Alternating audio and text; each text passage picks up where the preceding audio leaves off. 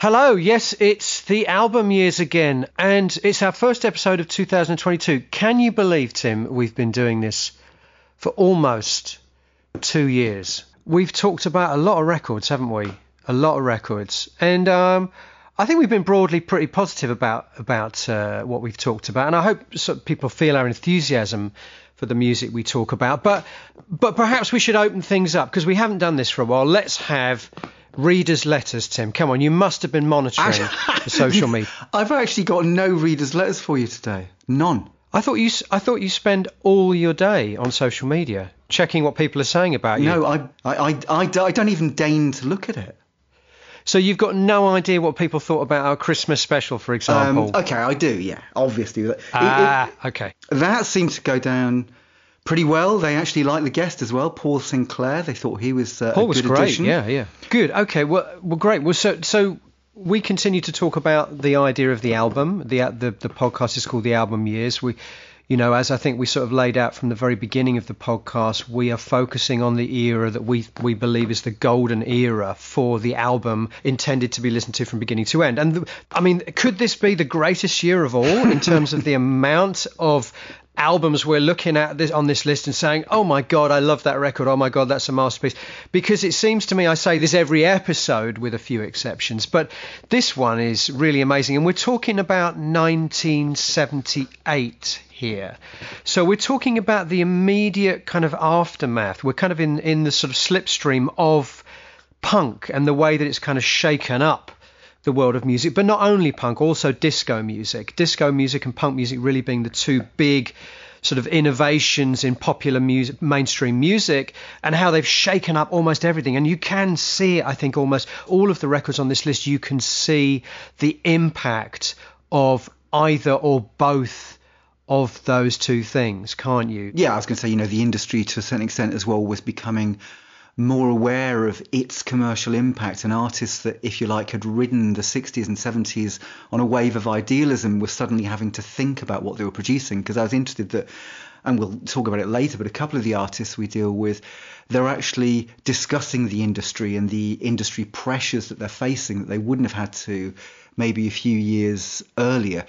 And one of the things I was going to say about this year, it's difficult to say whether it's the greatest year or not, because we say 1986 almost seemed to be the greatest year, and I'm sure that we're going to find many other years that are equally brilliant. And some years will produce albums of greater value while overall not being particularly interesting. But this was an overall interesting year. And for me, it's kind of important because it was one of the first years where I was really buying records for the first time. Me too. And I remember the emotional impact, and I remember going into the stores, buying them. And although this is the album years, the one thing I've got to say is that this was a spectacular year for singles. That there was a compilation recently, I think it was Now That's What I Call Punk and New Wave, which doesn't sound promising, but it was a brilliantly compiled effort that mainly took singles from 77 to 81. And I realised that I had bought 2/3 of the tracks on that. So as much as actually really succumbing to the power of the album, I bought a tremendous number of singles, and there were a lot of bands who just produced brilliant one-offs. It was almost like the 60s in that sense of artists who were riding creative waves, producing their best work, and that best work might have been an EP or a single rather than an album. So, quite a lot was out there.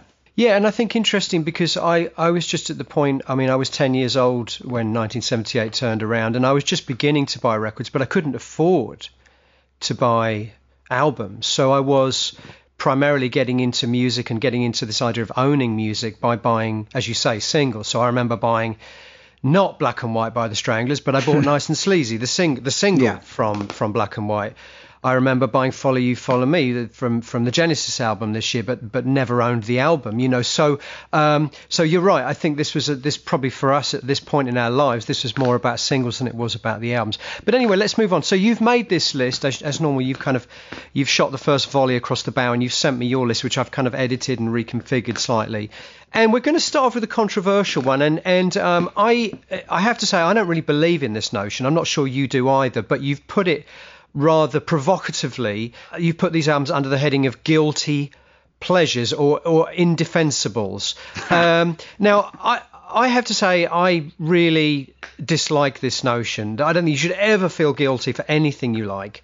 And I think we should be way past the point, certainly in our age, Tim, we should be way past the point where we are embarrassed to like something. But I understand what you're saying here. You're kind of saying that these are records that were never hip to admit that you liked. Yeah. And potentially still aren't.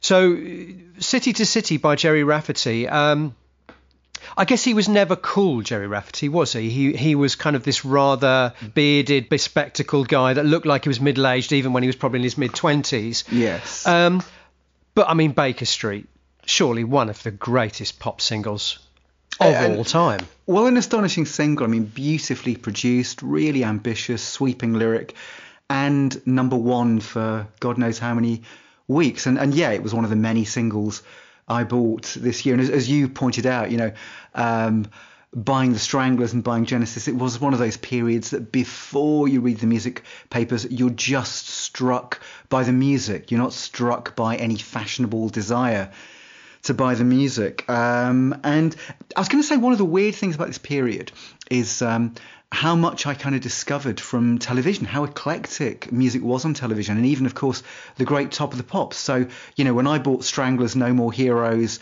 and Baker Street, I bought them primarily because I'd seen them on Top of the Pops. And that was an interesting thing, that this was kind of not exactly a taste maker or taste shaper, but it introduced you to all sorts of music, because it was such a melting pot, that era, wasn't it, of MOR, prog rock, disco, new wave, you name it. Yeah, and I think and singer, I mean, Gerry Rafferty, obviously, I guess you'd ultimately describe him as a classic singer-songwriter. He came from that tradition.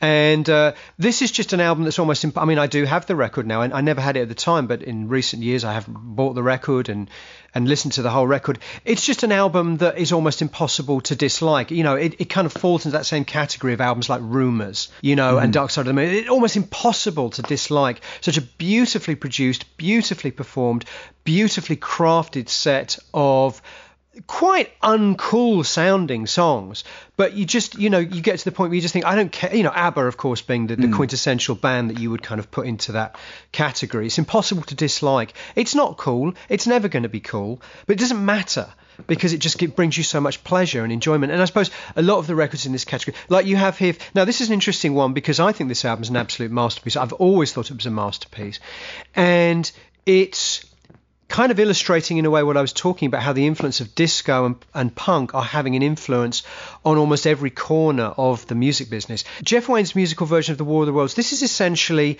a conceptual progressive rock album that uses disco as its kind of rhythmic base. Yeah. So it's kind of very rooted in that era, in that sounds like it could almost be played alongside Earth, Wind and Fire and Donna Summer records, because it has this kind of funky disco rhythmic element, which it wouldn't have had if it had been made 2, 3, 4, 5 years earlier. So it's very much reflecting the time it's in, but essentially it has the conceit of being a old-fashioned, in the best possible sense of the word, conceptual rock album. I just think this album is genius. I never get tired of it.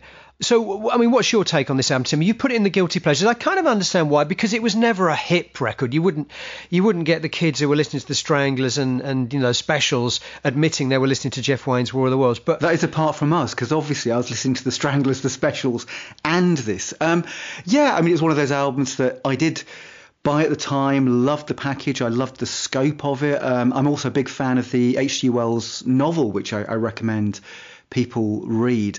And probably once more it's a Top of the Pops discovery, because it would have been the single Forever Autumn that would have attracted me to the album. And it's one of those that you were talking about, your Peter Hamill story of, Nadia's big chance being associated with pink gloop that tasted vile. And I always have an utterly bizarre memory associated with this, because it was a very turbulent period for me personally, which is why I have quite an attachment to some of these records, because music really was an escape from a pretty horrible adolescence. And my biggest memory of War of the Worlds was that my grandmother was having a nervous breakdown while my grandfather was having a heart attack in the house next door and dying.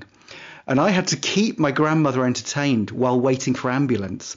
And the only thing I could think of was to play her War of the Worlds, because she loved Richard Burton.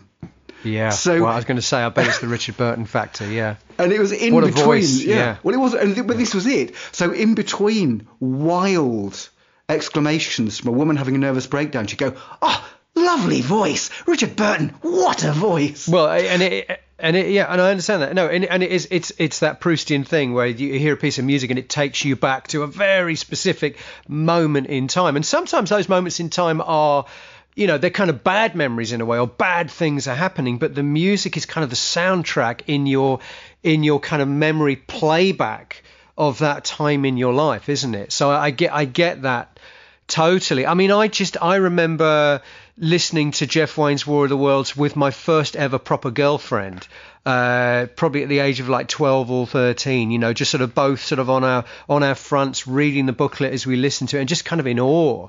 And of course, I hadn't read the book, so the ending was a surprise to me. It's like the first time I heard it, oh my God, the bacteria killed the Martians. Sorry, that's not a spoiler, folks. Everyone knows that, surely, right? And it is kind of unique in the world of progressive rock in that it does have this funky disco beat on a lot of the songs, and I can't think of anything quite like it in that respect. I was going to say Alan Parsons' Project had that to an extent, didn't they? Because their album this year, Pyramid, they also great album. Sort of blended disco and funk with a Floyd textural aspect. And it's interesting because again, I was, like you, huge fan of sort of Donna Summer's disco albums of the time, and a huge fan of Pink Floyd. So an album like War of the Worlds made complete sense to me. And there were some beautiful melodies. The interesting thing about these two albums we've discussed, the Rafferty and the Wayne, is that they've both got these immaculate smooth productions that I also associate with Parsons' work with Al Stewart. And Al Stewart had Town Passengers released this year, which was another strong follow-up. That was to his Year of the Cat success. But I think you're right. I think it moves very beautifully. It's an album that's clearly had an awful lot of thought behind it. Unbelievable. Years of planning. I mean, you can hear that, Ditto, I think this other record you have on the list here, Andrew Lloyd Webber's Variations. This is basically another wolf in sheep's clothing, isn't it? This is a jazz fusion record made by a bunch of jazzers and progressive rock musicians. But if you listen to it, I mean, everyone kind of knows, at least everyone in the UK knows Variations 1 to 4 because it was the theme for many years to the South Bank Show, a very famous TV show. But that's only the tip of the iceberg, isn't it? The more you listen to this record, the more you realise it's very, very, very much immersed in that world of fusion. And again, progressive rock, isn't it? For that to be coming out in 1978 and being such a big crossover chart success is very much what people forget about this era, isn't it? They think that it was very much a case of the new sweeping away the old, and as we see with these records on this list, very much the opposite was the truth, that some of the biggest records of the era were the quote-unquote old-fashioned records. Yeah, well, I mean, it wasn't only an album like this. I mean, think of bands like Renaissance and Lindisfarne had their biggest hits in 78 as well. I mean, this was another album I discovered through TV, really, because I was an avid South Bank Show watcher, and there was a documentary about it. In fact, they did several music documentaries over the years. They did one on Talking Heads a couple of years after this, which was amazing. Of course, Smiths. I think this year they did the documentary on Variations, and they also did a documentary on Darrell Way, who had Concerto for Electric Violin. And it was giving a lot of exposure to this music. And I guess that what it was that an older demographic was maybe buying it, that, we might have been the kids who would have bought the Variations, but I think that it would have also been our parents, because I remember with Variations, I think that was in our house because my dad bought it. I guess there are still equivalents to that. These days you might have albums like, Ibiza songs done by the London Symphony Orchestra, albums that attempt to try and straddle that world, of sort of hip electronic music and a more kind of, middle-aged aesthetic, for want of a better expression. But this was definitely, I think this album is a big success, artistic success as well as commercial success. I love it. I think it still stands the test of time. We're going to move on to two others now. Now, it's interesting that, again, we touched on the fact that the myth, of course, about the late 70s is that punk rock did away with the old guard. And as we've said many times, nothing could be further from the truth. But it's certainly true to say that a lot of the original wave of quote-unquote progressive rock groups were going through some kind of, to put it kindly, transitional phase, to put it unkindly, identity crisis. And in your guilty pleasures, you have a couple of records that I think fall into the latter category. One of these I really, really like, which is the Yes album from this year, Tomato. I'm a big apologist for this record. I don't understand, and I know you feel the same. I don't understand why it gets a bad rap. I think it's a very, it's a mad record. You almost have to just go with it. It's kind of insanity in a way, because it's so off with the fairies. As so often anything with John Anderson involved is, in the best possible sense of the word. But here, tracks like Arriving UFO and Circus of Heaven, you really have to, you really have to go with him, don't you? And I love it. And if I allow myself to do that, I absolutely love it. But there are also just fantastic tracks like Future Times, On the Silent Wings of Freedom. I think as good as any. Yeah, well, Onward as good as any of their ballads. It was an odd thing, isn't it? Because going for the one I think was Yes, firing on all cylinders. For me, it's their equal best album along with Close to the Edge, and oblivious to all the prevailing trends. They were making Awaken. There's absolutely no sense of 1977 going on around that band, and I think it's all the better for it. With Tomato, you're right. Suddenly they've got this identity crisis. You can hear on certain pieces, Don't Kill the Whale has got a kind of a funk disco groove. Release has got an attempt at punk energy. But it's still absolutely mad. I mean, for me, it's an interesting year, 78, because it's a year of beginnings and endings. Beginnings because there are so many artists on their debut albums making stunning statements that are going to define the next 20 years. And endings because for me, it's when a lot of bands maybe made their last good albums that had a sense of themselves in it. So for me with Yes, although I think they did go on to make some great music, even in the 80s, I think the two Trevors albums, both of them, Big Generator, 90125, have got some amazing stuff, and they convincingly reinvented themselves as a brilliant hard rock band for the 80s. But for me, Tomato is the last album by Yes that I love. I couldn't disagree more. I think Drama for me is one of the top 3 Yes albums, the following record. Anyway, but this is your opinion. You carry on. Just making that point. Yeah. I always felt Drama was very good, but an attempt to recreate the magic. It seemed staged to me, whereas I think Tomato doesn't seem staged in any way. It seems confused, but it's everywhere all at once. It's with the fairies, it's attempting to be punk, it's attempting to be disco, it's attempting to be epic, and what you've got is 5 players who are still at the peak of their abilities playing as a band. So for me, it's the last time Yes sound like a band. Whereas, you listen to 90125 and it's clearly dictated by the production process and the input of the two Trevors. You listen to Drama and to me it seems like, albeit a brilliantly executed one, a self-conscious exercise in making a Yes album. This is 5 people in the studio making magic accidentally, and that's what I think Yes always did best. Okay, I'm not sure I really understand your distinction there totally. I mean, I could say Tomato, and I like the record very much, but it sounds far more contrived to me than Drama, which is kind of the opposite of what you're saying. But anyway, let's move on to we like Tomato. Yes, very underrated album in their catalogue, I think. Let's move on to another album from a band from a similar kind of background, also associated with the progressive rock genre. Love Beach, Emerson, Lake and Palmer. Defend it, Tim. Defending the indefensible. Well, look, I've always felt with Love Beach, number one, it's a stronger, more coherent album than Works and Works Volume 2. Works Volume 2, which was just a collection of singles, B-sides, outtakes. Anyway, if you gave it a different cover, maybe put an armadillo on the cover. If you started with Memoirs of an Officer and a Gentleman, I think people would have a completely different view of it. I think this album, I think it's 90% viewed through the cover, which of course, for those who don't know, it is one of the worst covers of all time, where a band associated with mystery, mystique, and a certain level of quality. They're on a beach with palm trees behind them, baring their hairy chests and medallions. It's like a comedy pastiche of a Bee Gees cover, of what people think Bee Gees covers are. But the album itself features a 20-minute epic with music by Emerson and lyrics by Sinfield, which I think has some of their sweetest melodies. It sounds a little undercooked, underproduced, but it's actually quite a reasonable story. It's beautifully sung, because I think Lake still has his voice at this stage.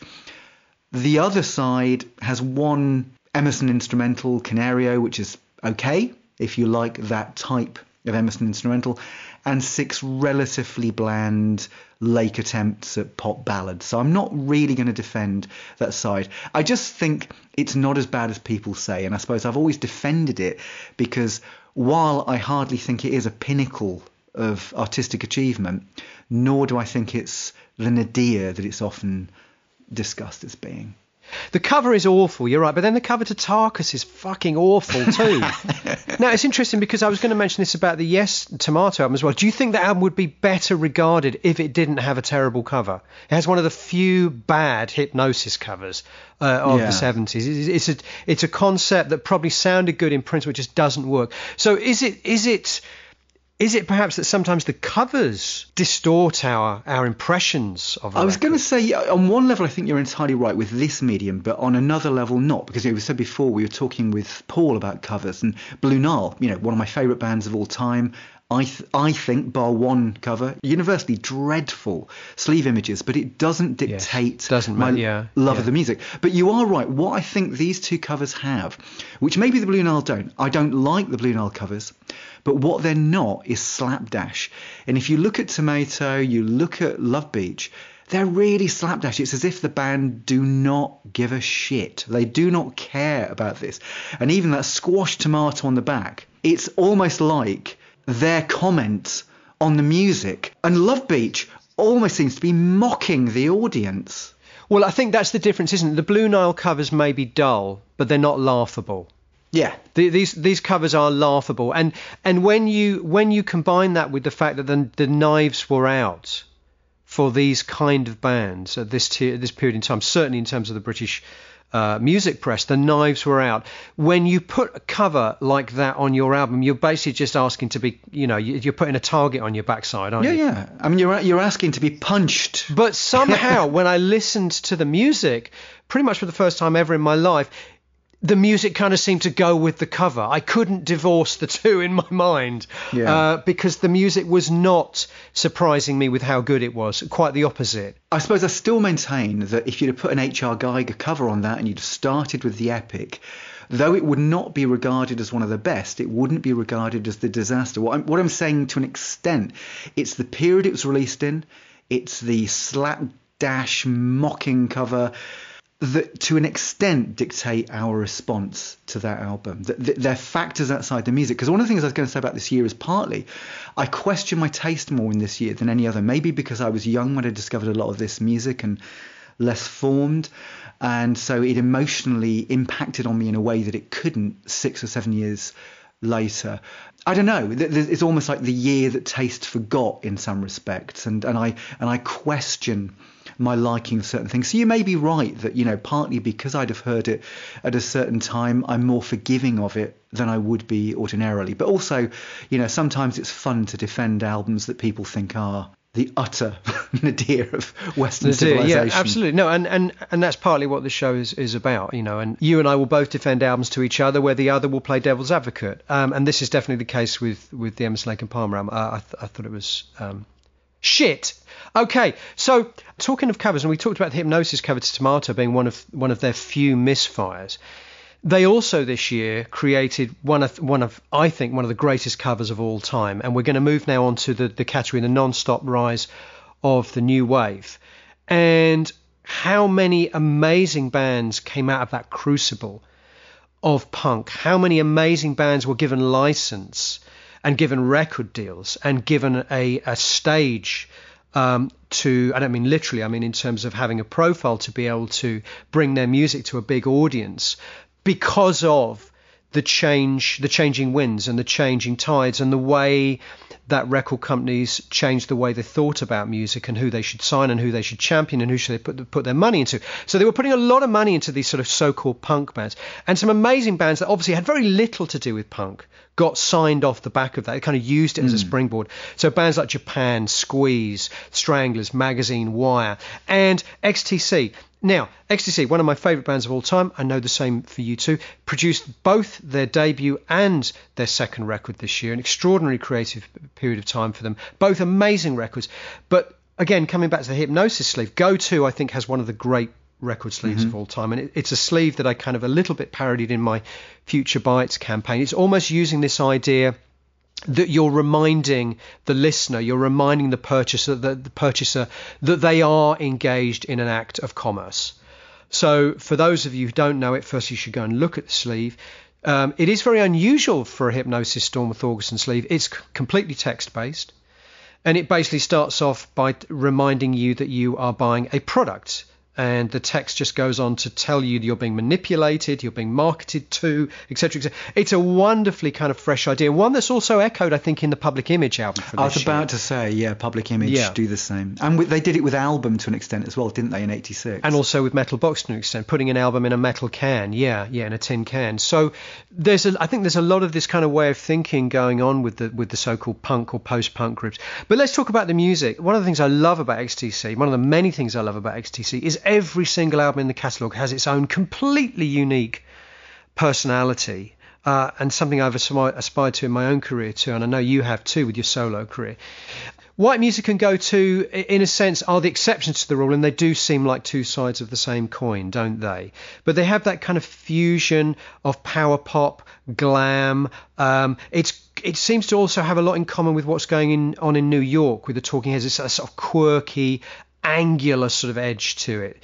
I'm a big fan of these records, and I get very frustrated when I hear people talk about XTC and saying, oh yeah, well, from Drums and Wires I was a big fan, I kind of discount everything they did before that. Because I think White Music in its own way particularly is one of the great debut albums of all time. I mean, what fantastic pop songs, what a great sense of energy and playfulness and creativity, just sort of tearing out of the speakers at you right from the beginning of Radios in Motion. What's your take on these albums? Yeah, I mean, another band that I discovered through TV. I mean, this was Magpie this time, because Magpie used to do little features on music, and they did one feature, which I was a big fan of 10cc anyway, but they had a huge feature on Godley and Cream, Making Consequences, and the nature of the Gizmotron, which was rather nice, for a 12, 13-year-old to watch on TV. And with XTC, they played This Is Pop. And I think they might have had a discussion with the band afterwards, I'm not sure. But I was hooked on that. I thought it was a brilliant single. And I really like these first two albums. I guess you could call them the Barry Andrews years, really, because they're the two albums that Barry made with the band. And they've got a real excitement. What I think links them to the New York scene, because I suspect that at that time they hadn't heard Talking Heads or Pere Ubu or Patti Smith or Television. I suspect they were just coming from their own collections, and I think what it is that there's an energy buzz that sort of reminds me of Beatles era mid-60s singles, but then there's a dissonance that reminds me of Captain Beefheart, and they have this old school rock and roll element that's provided by Barry Andrews' organ. And so it's this wild fusion of elements that makes for this very original, energetic sound. And I think it's almost kind of accidental that it somehow reverberates also in the music of Talking Heads. I think it's probably people coming from entirely different backgrounds, but maybe with similar influences. Because the one thing that the American bands did have was a real sense of rock and roll culture. So you can hear in Patti Smith and Television, sometimes Talking Heads, early funk, early rock and roll, early Beatles even, and certainly the Byrds, were an influence on Patti Smith's group. And maybe it's that the XTC also had that respect for and knowledge of 60s pop music that somehow is filtered through this late 1970s post-punk sound.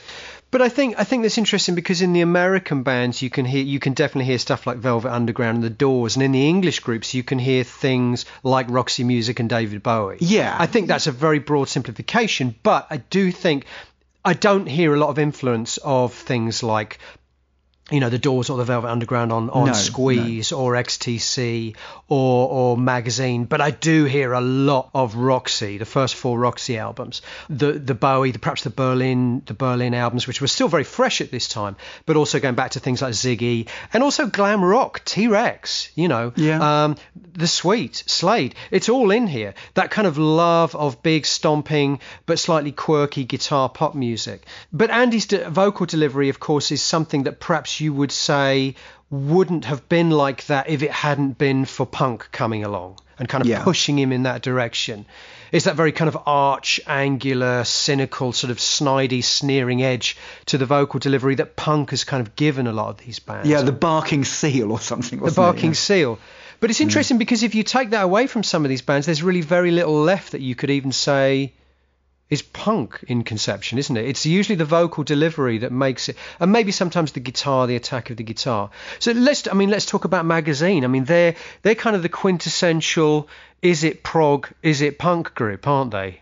And this album is full of epics as well, isn't it? Their debut. I mean, what I love about the Magazine debut is that they just hit the ground running. They are themselves straight away. It's unashamedly ambitious. And yes, you can hear certain aspects of Bowie's Berlin experiments and definitely aspects of early Roxy, but there's a kind of grandeur that is more Floydian than it is punk. And I think they're one of the great bands, actually. One of the things I really like about Magazine is that they're one of the bands where every single musician makes a mark and you can recognise them. Fantastic players and distinctive players. And it's a band working together. Whereas, a lot of bands, and XTC, you could argue with that as well. Also, I think interesting you've pointed out that this is a year of great debuts. Great debut records. So we do have White Music by XTC. We do have Real Life by Magazine. We do have Outlandos d'Amour by The Police. Let's talk about that record. I mean, what a band and what a debut record. I think still possibly my favourite Police record, the first 2 records actually. But Outlandos d'Amour, I mean, and again, what a really, really unique hybrid. And interesting, you talk about bands where everyone was instantly recognisable. Here's a 3-piece band where I think we talked about The Police before in one of the episodes, and we mentioned this, didn't we? How instantly you would recognise Stuart Copeland on drums, instantly you would recognise Andy Summers on guitar, and instantly you would recognise Sting not only as a songwriter but as a bass player and a singer. And straight away, straight out of the gate, that's all here on the opening track on Next to You. But also classic songs, Roxanne is a real evergreen. It's almost a standard now, isn't it? Roxanne. To think this was on the debut record, a record I think they cut in like 2 or 3 days. Yeah, I was going to say with a lot of these bands, though, they'd had prehistory. They were lucky. So, you think of Magazine and you think of The Police, certainly they'd had experience previously, and many of them were actually older than the prog rock bands. Somebody like Dave Formula, the keyboard player of Magazine, he'd been in a band signed in the mid-60s to Decca. Well, Andy Summers, yeah. Yeah, Andy Summers, of course, worked with Kevin Coyne. He'd worked actually with Soft Machine on tour. Sting had been in a jazz rock band. And, of course, Stuart Copeland was in Curved Air for a while as the drummer. So these people were experienced musicians. And I think this is it, isn't it? Sometimes originality can come when you're fusing your root influences and your root experiences with what's happening in the here and now, and they're giving something absolutely fresh to it. And I suppose in the case of Police, XTC and Magazine, they're all very musical bands. They're great songwriters and they're great musicians, but they're blending all of their influences with the energy and the chaos of those changing times of the late 70s. Very much so, yeah. And again, so you mentioned the fact that people like Sting and Andy Summers and Dave Formula have been around for years. Again, they're kind of latching on to punk as a way to get themselves a foothold in the industry. And of course, these bands very, very quickly kind of discarded the vestiges of punk and post-punk. Certainly XTC within 4 or 5 records had become almost like this post-Beatles singer-songwriter ensemble, so that's, again, a very gross simplification, but there was very little left from what you would say punk, post-punk, or certainly very little left from what you hear on albums like White Music and Go To. And the same would be true of a band like Squeeze. Now, the first Squeeze album, I think, is a bit of a misfire. I don't think it's a great... Unlike White Music or Real Life or Atlantis, I don't think they come out the gate with a classic record. It's not a good start. But it's interesting, again, that this is a band that you'd have to say... secretly they probably had very little interest in punk, but they're kind of using it. They're kind of using it because it's giving them a record deal. They're going to get records out because this is the way of things at this time. Young bands with aggressive guitars and sneery vocals, they get record deals. They get on top of the pops. So here's a band, and actually I think the one thing I don't like about the first Squeeze album is the production by John Cale. It just misses the mark. Well, I think they said that he was just sort of barely there in a lot of his productions during that period. And I'm pretty sure I read somewhere where the Squeeze guys said that they played Whole Lot of Love to him just as a joke, as kind of, this is our new song. And Cale's going, yeah, great, okay, let's get the tape on. He just wasn't listening to what they were doing. And so they played some kind of hoary old rock piece, and they were sort of testing his awareness throughout this.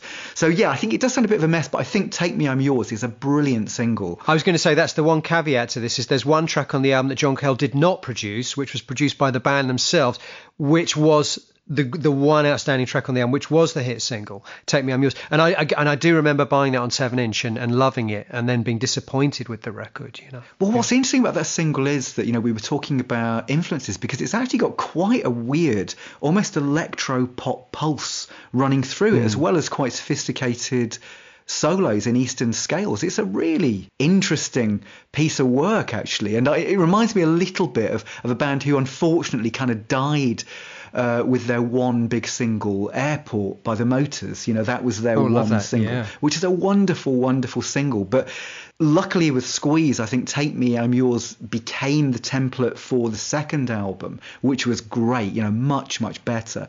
And I think, really by the late 70s, early 80s, they were a stunning single band, but they were also producing pretty decent albums. And they were more in tune with their influences. Obviously they'd come up through the school of Lennon and McCartney and the changes that the Beatles had made, and they'd applied that to the late 70s, early 80s. And I think very underrated band. Absolutely. And, and again, I do make the point that I think they're an amazing band, but this album probably was not the most auspicious start for them. But thankfully they did have that one hit single off it, which I guess gave them the sort of confidence to go forward, or the record company to go forward, and allow them to make further records. And now they're a legendary band, deservedly so. So let's have a look at some of the other bands, some of the other albums that came out this year that would fall into the non-stop rise of the new wave category. 2 albums from Buzzcocks, Another Music in a Different Kitchen, Love Bites. Elvis Costello and the Tractions, This Year's Model. Is this also a debut record? I think it is the debut, isn't it? No, he did one. No, before, My Aim is True is the debut. Yeah, My Aim is True, beg your pardon. Again, 2 albums by Japan, one of our favourites. So get your drinks ready, guys. Here comes the first mention of David Sylvian. Would you say... This is an interesting one, isn't it? Because Japan are an anomaly here in a way, because you could say they were a little bit slow out of the gate, because clearly their classic work was to come. But their early records kind of exist in their own world anyway, a bit like the XTC records in that sense. I'm a big fan of, particularly of Obscure Alternatives, the second album from this year. I think they had something really strange. And important to also note that it was deeply unfashionable at the time what Japan were doing. They were kind of almost ridiculed by the British music press because they didn't really fit in with the back to basics punk aesthetic. In fact, they went for the very glammy makeup, big hair, and it was more clearly indebted to the I guess where the influence of Roxy and Bowie was more sort of deep seated in things like XTC. It was very obvious in Japan, wasn't it? And they kind of got a little bit of the piss taken out of them for that reason, didn't they? Yeah, I mean, they also had a bit of the New York Dolls in the image and also the sound, because the first 2 albums are much more raw than what is to follow. I mean, the one thing I do, like you, I think Obscure Alternatives has got some great stuff on it, plus a couple of tracks that really hint at Quiet Life. But the one thing that is interesting is that Quiet Life, which obviously has a much stronger Bowie and Roxy influence, but from the more sophisticated Berlin trilogy end, if you like, it came as a complete surprise. I mean, Quiet Life is such a sophisticated work. And Sylvian's vocal is so different. It could be by a different band. You know, from album 2 to album 3, they have transformed themselves. And of course, by Tin Drum is nothing like Quiet Life. So one of the things that's interesting is that in a short career with 5 studio albums, they become 3 very different entities. And Obscure Alternatives, I think, is a good album. First album's got some great stuff as well. There's a real energy. I'm not as much of a fan of the vocal style on the album, and clearly it's kind of quite rough compared to what came, but it's still very good, very imaginative. The seeds of something special are there. They're definitely not albums I'd dismiss. They're clearly proper musicians, aren't they? In inverted commas, right from the beginning, you can hear there's something different going on. They're very unique personalities. I mean, again, we talked about the Police being one of those groups where everyone is instantly recognizable within the context of the group, and I think the same is true of Japan, if not on the first album, certainly by the second album. Mick Karn, Steve Jansen, Richard, of course, all instantly recognizable, perhaps less so the guitar player. But yeah, I mean, I think a band, as you say, it's almost hard to imagine anyone being able to like everything in the catalogue. So different are the records, and we consider ourselves the outliers in that sense. We do like, at least I like everything XTC did. I like everything Japan did. And it's interesting because a lot of the albums on this list, or a lot of the bands on this list I'm looking at, I'm thinking the same is true, broadly true. If I think about a band like Ultravox, how much they changed.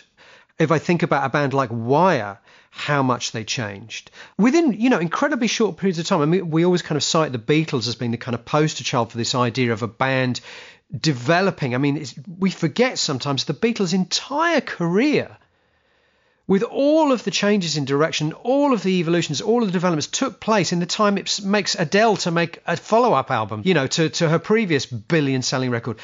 Sorry to pick on Adele, she's not the only example. There are many examples these days of bands taking 7, 8, 9, 10 years to make a follow-up record. Porcupine Tree, here we go again. And yet this is the period of time that the entire trajectory of the Beatles' career played out. And it's not unusual to see some of these bands on this list here. The Clash.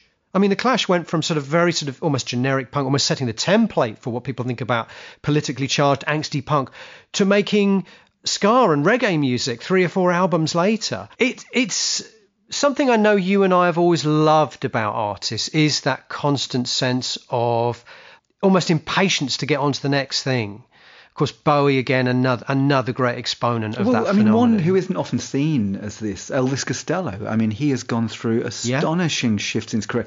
And you mentioned the Jam. I mean, think about Paul Weller, because obviously within a few years, he's doing the Style Council, a kind of a pop soul confection. After that, he's in sort of folk, the Wild Wood territory, that kind of witch season folk influence. But what's important, I think, with all of these artists, XTC, Japan, Elvis Costello, Weller, is that they remained true to themselves, I think, emotionally, and true to their tastes. Because, of course, it wouldn't be that interesting if a band went from wild disco to wild metal without a sense of creativity and cohesion. And I think this is the thing that the artists brought to it. When Costello works with Bacharach, it is as visionary, intense, and has a certain similarity to his work on Imperial Bedroom. Yeah, you're absolutely right. I'm not so familiar with all of the various corners of Elvis Costello's catalogue, but he's always fascinated me.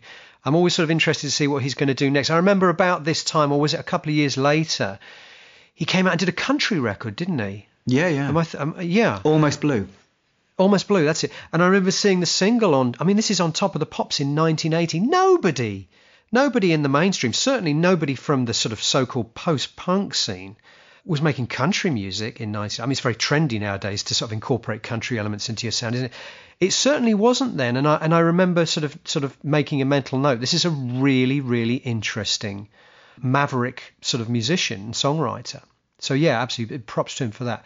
So just quickly go through some of the other records that came out this year. Black and White, the Stranglers. I love this record. This was their 3rd record. They were kind of almost old hands by this time, the Stranglers. Incredibly prolific work rate. They'd already produced Rattis Norvegicus and No More Heroes the previous year. So on to the 3rd album, and for me, this is possibly their greatest record, Black and White. I love this record.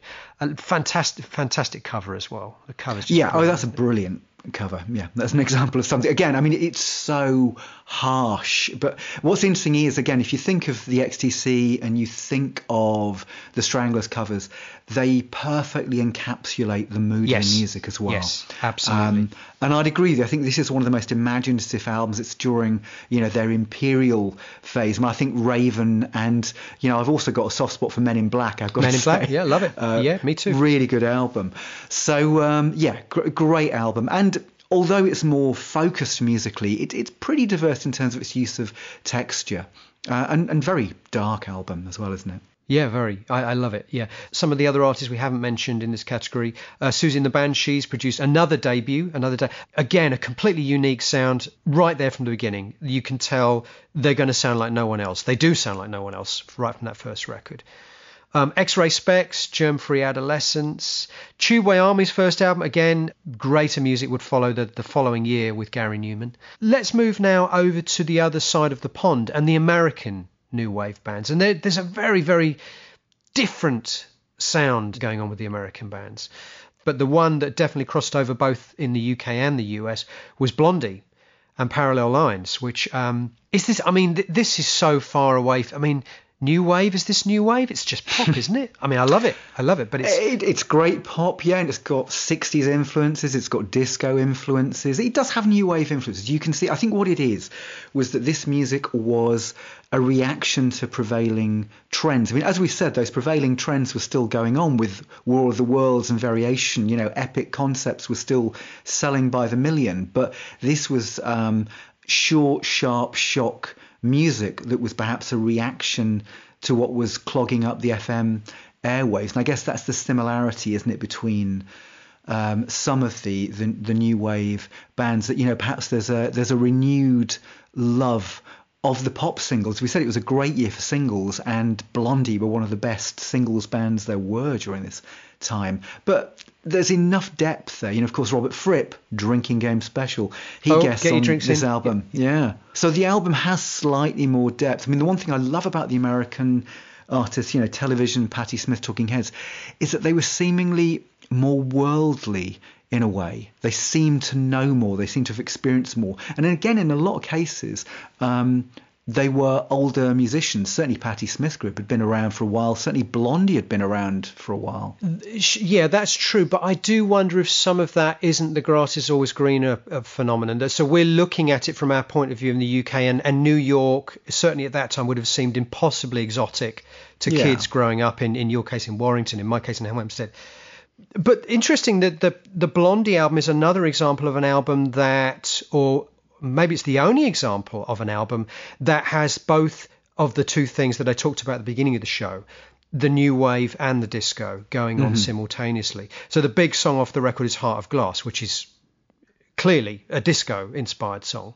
But there is still elements, I suppose, songs like One Way or Another still got that kind of new wave edge to it. Also in America we have Devo. Is this the first Devo album? Are We Not Men, We Are Devo? I'm no Devo expert. I think it is, yeah. I'm not an expert either. I know a few of their singles, and I know that they kind of evolved into a more electro pop style band, had a couple of the singles.